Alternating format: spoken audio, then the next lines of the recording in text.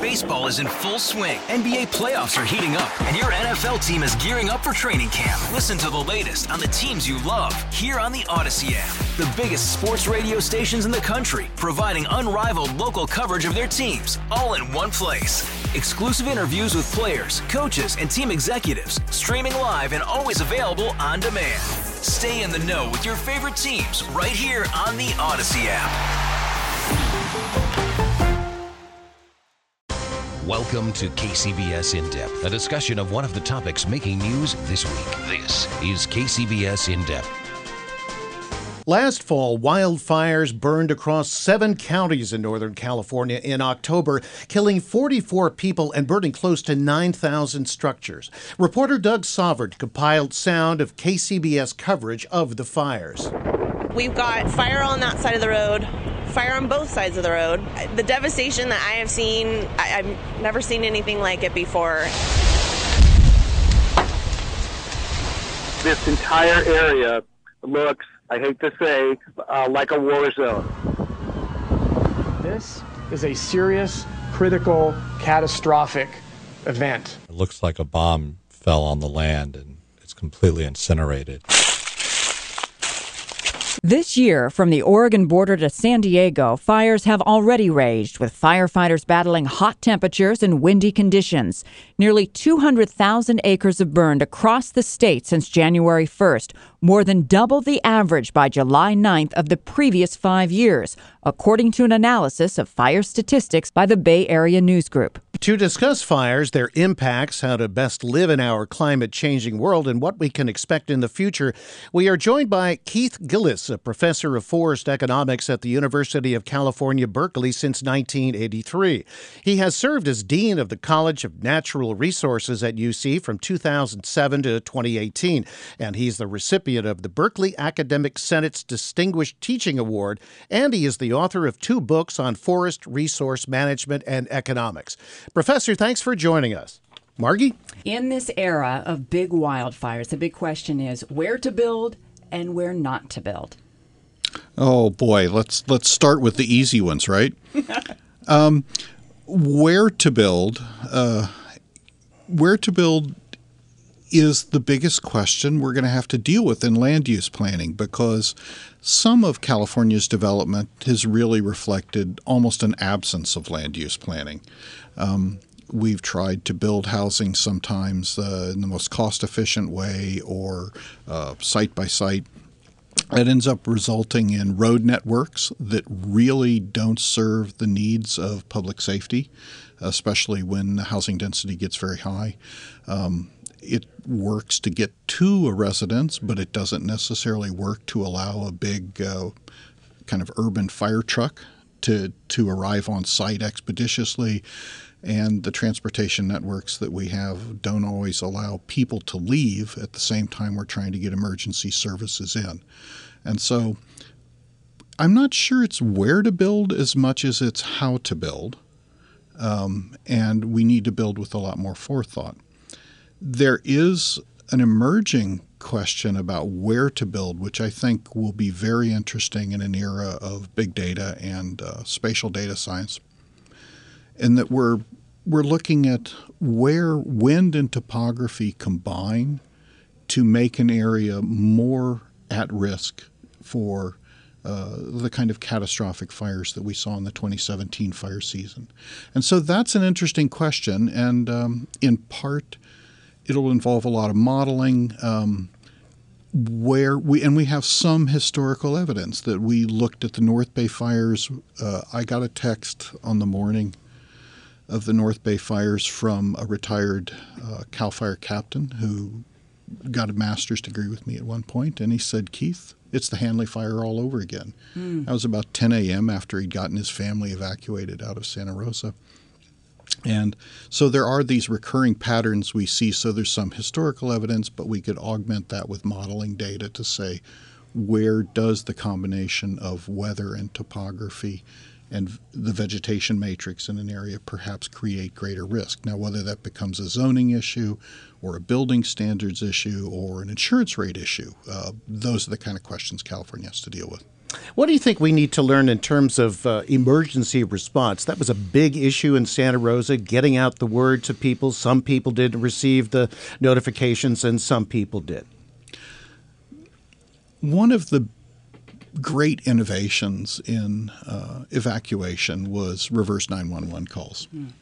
The problem is the world's moved on, and going to landlines, my daughters are both in their 30s. I don't know how long it's been since either had a landline.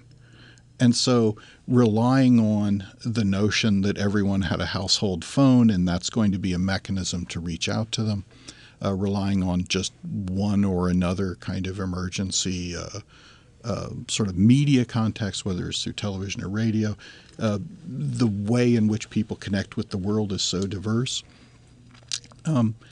We're going to see, I am sure, some more pervasive use of new technologies that aren't necessarily opt-in. I mean, this was a huge problem in the North Bay in that we have some good technologies. They're a little at risk, so we have to also work on the resilience of cell phone transmissions, and that could involve some great new technology like use of drones in emergency situations to provide at least text bandwidth, kind of limited coverage.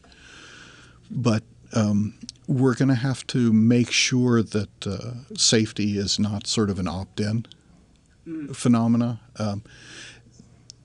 In the North Bay situation in particular, it was clear that we're never going to go beyond one of the most valuable sources of emergency notification are neighbors. Right. You know, that the number of lives that were saved by people caring for other people and going next door and banging on the door, especially of elderly residents who might not hear any kind of a phone alert, whether it was a landline or a cell phone boost. That was really remarkable. Better standardization of protocols for when you use the tools we have available. I think that's in the offing.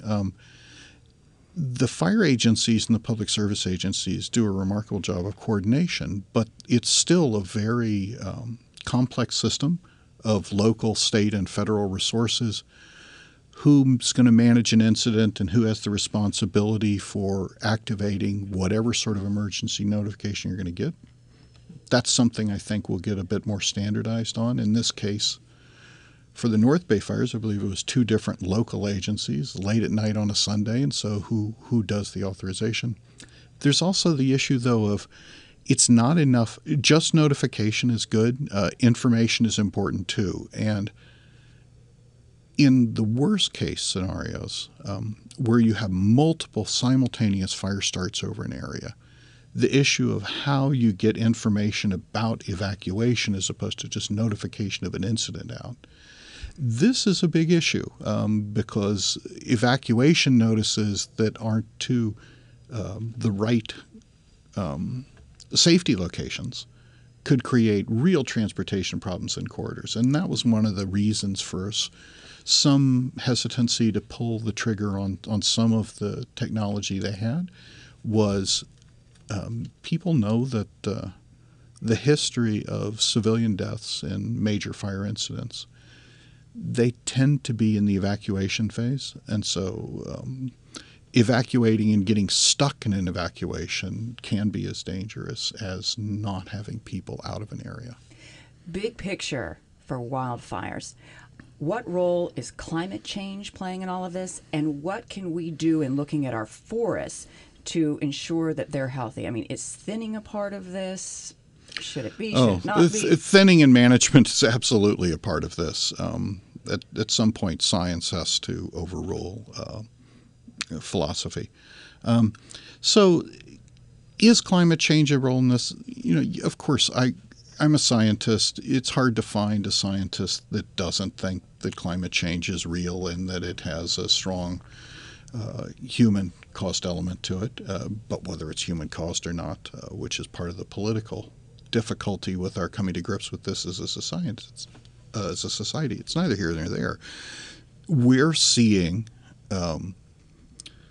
fire weather that is consistent with every prediction that the climate modelers are making for climate change, whether or not you want to say it's climate change driven, what we are experiencing is what we should be preparing for in a world where every credible scientist I know believes that climate change is real. And I do. I worked on a white paper for the effect of climate change on initial attack on wildland fire back when AB 32 was under consideration. And so I've looked at the situation. I trust the science of climate change, and as we roll it through sort of the firefighting modeling that scientists like I do, it's clear resistance to control will be more difficult, and we will have fire seasons that don't have defined on and off switches the way we did 50 years ago in the state.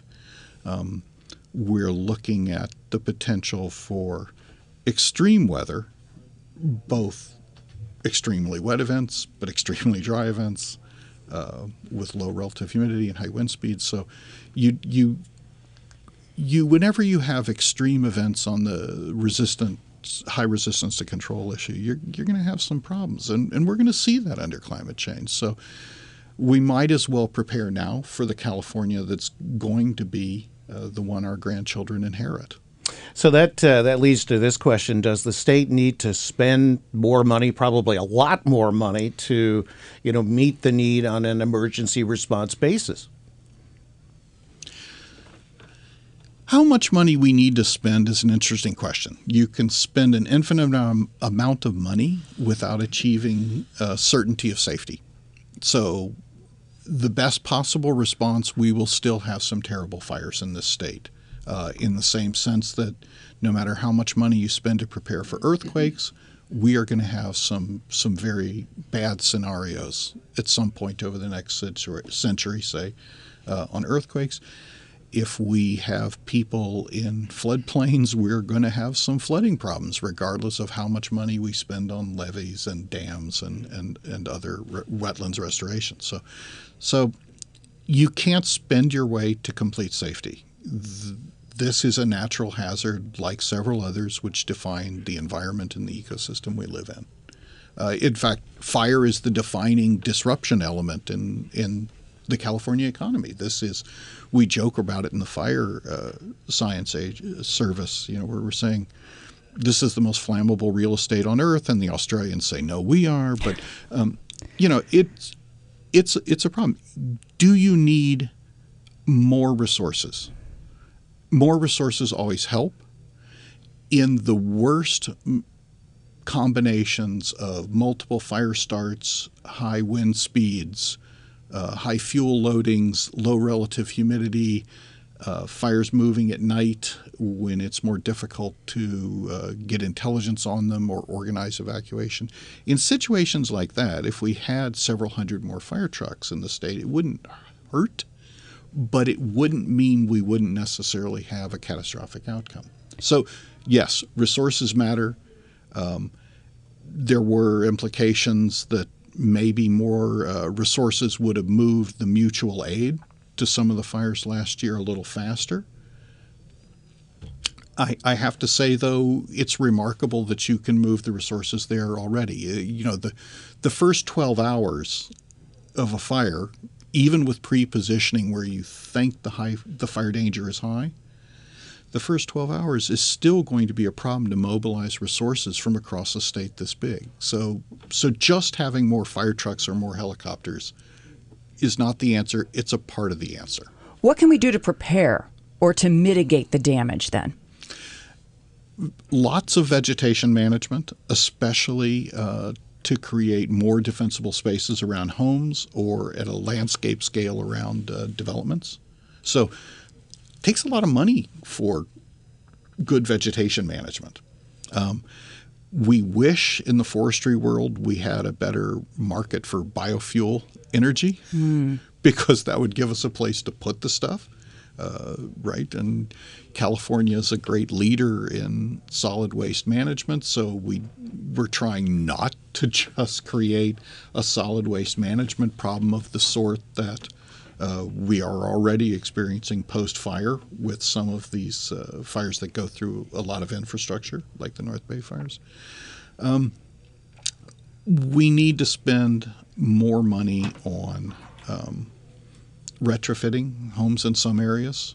Whether or not we follow our convention of saying you're going to move to a better level of safety in terms of the nature of the construction materials in your home, the roof type or so forth, tied to renovations, or whether we say we need some money going in publicly to help people in areas get ahead of the curve and not wait for that, say, wood shingle roof to go to its end of its useful life, but let's replace it now so that it doesn't create a big ember load when it goes up in a fire, endangering the homes downstream. So there's money at the homeowner level. There's money in vegetation management. There's perhaps subsidies to the biomass energy sector so that you can afford to dispose of the material.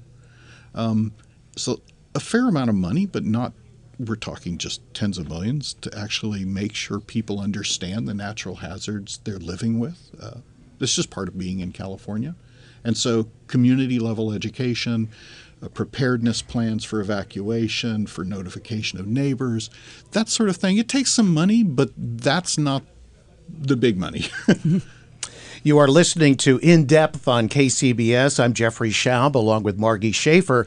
Our guest is UC Professor of Forest Economics at UC Berkeley, Keith Gillis. Now, you're an expert on forest economics, as your bio says, but what does that entail, and how does it apply to major fire risks in the state? Forest economics in my case just means I became allergic to tree pollen after finishing all the coursework to get a PhD in forest genetics, and I decided I wasn't allergic to math, so I got a double PhD in forestry and agricultural economics and started looking at the managerial and economic dimensions of forestry as opposed to the biological. In the case of my skill set, partly the training I had in statistics as an economist, I started out by stumbling into, simulating firefighting agencies is interesting. I like building simulation models. So I started out applying my skill set as an economist and kind of operations research person to simulating the initial attack on fires, to say, well, where should you put a new fire truck? If you lost a fire truck, which one would you take away? How aggressively should you deploy your fire trucks, especially considering the stochastic or random behavior of fire events? I moved from that into this urban wildland fire issue completely by accident. CAL FIRE had collected some data. They wanted me to look at it, and I said, well, actually, you didn't collect it right. You only collected data on homes that burned down. I need data on the homes that didn't burn down next to them to say something statistically valid about what kind of buildings are more fire resistant. Now, what's some of the economic fallout of these wildland fires? Oh, well, the economic fallout of it, first there's just the drain on the public treasury. So firefighting expenditures have been going up and up and up, both in the pre-fire kind of expenditures and the suppression expenditures. And the economic theory behind fire management says there's sort of an inverse relationship between the money you spend before the fires and preparation and vegetation management and building up your pre-positioning of resources, and the money you'll spend suppressing later, right? So the better prepared you are, the less you spend and the less damage there is. And trying to find an optimum there, it's hard to say there actually is one.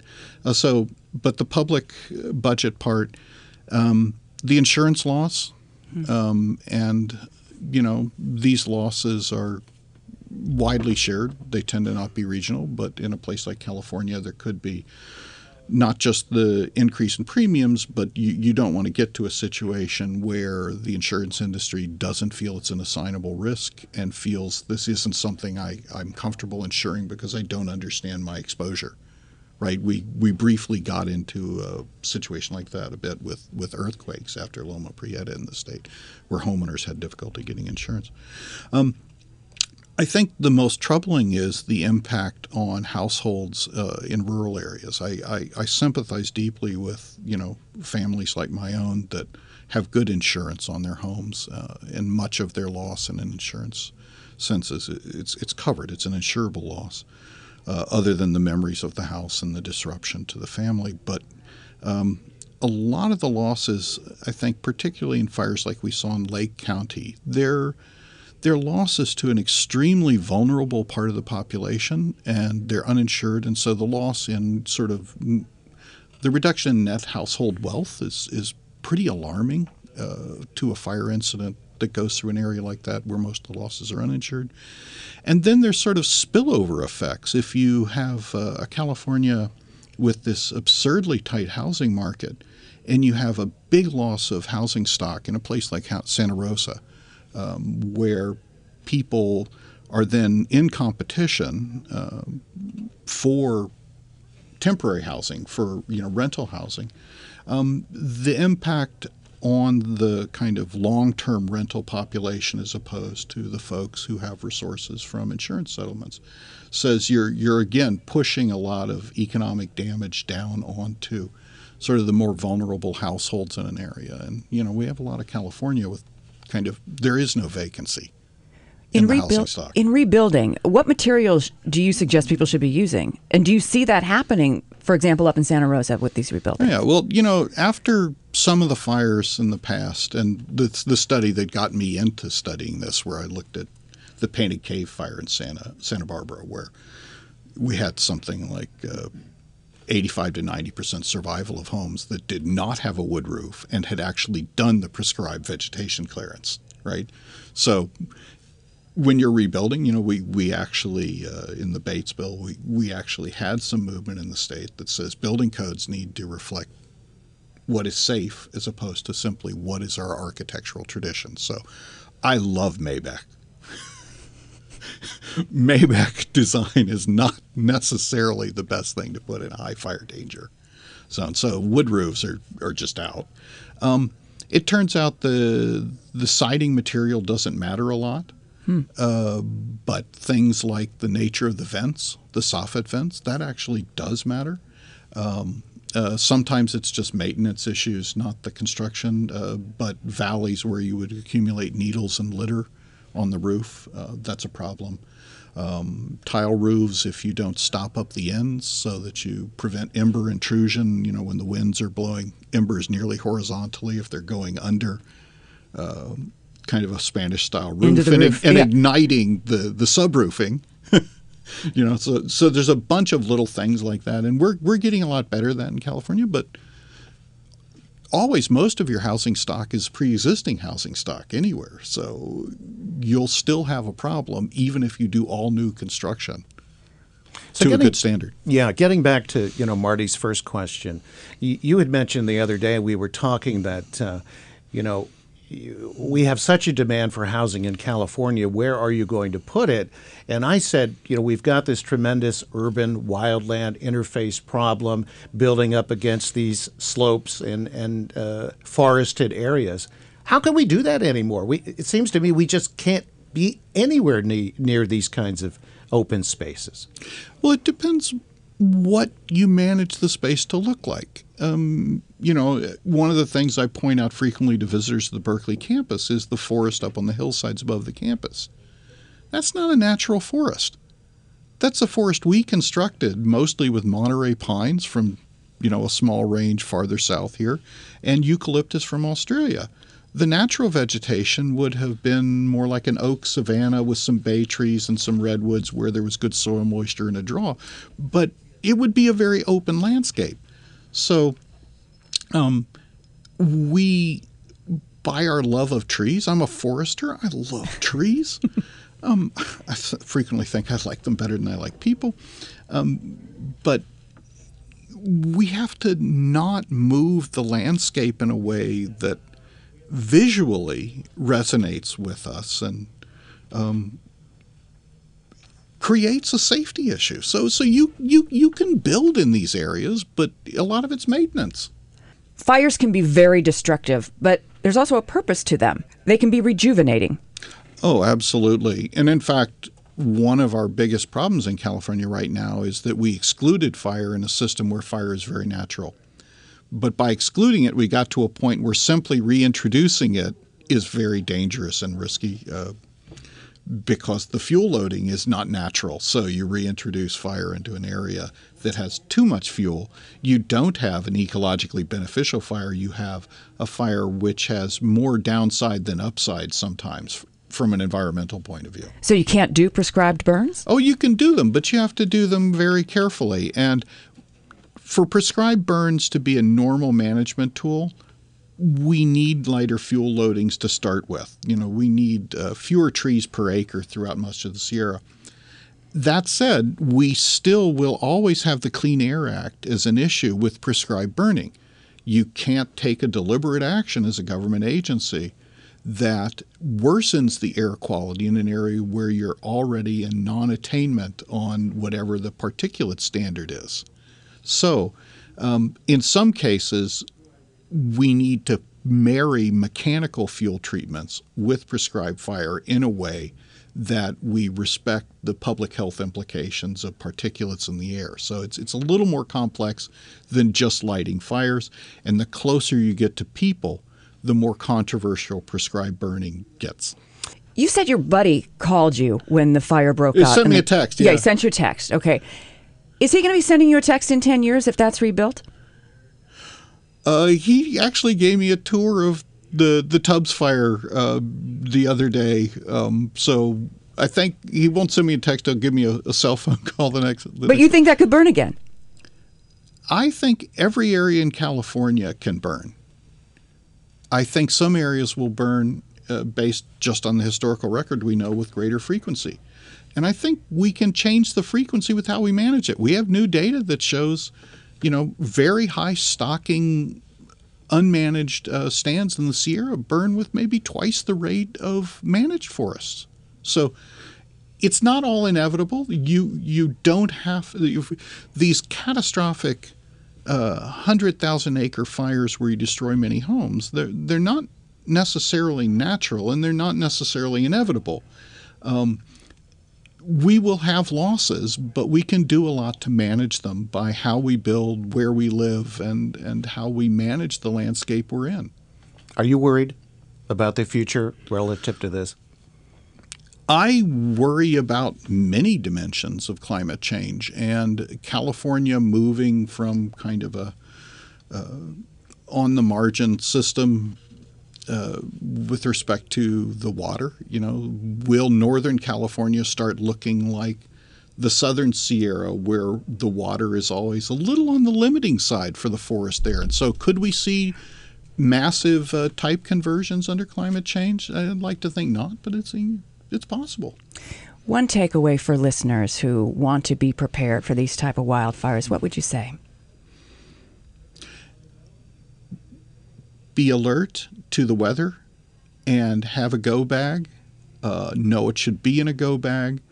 And when you get a notice to move, don't try and second guess the fire service that's telling you it's time to go.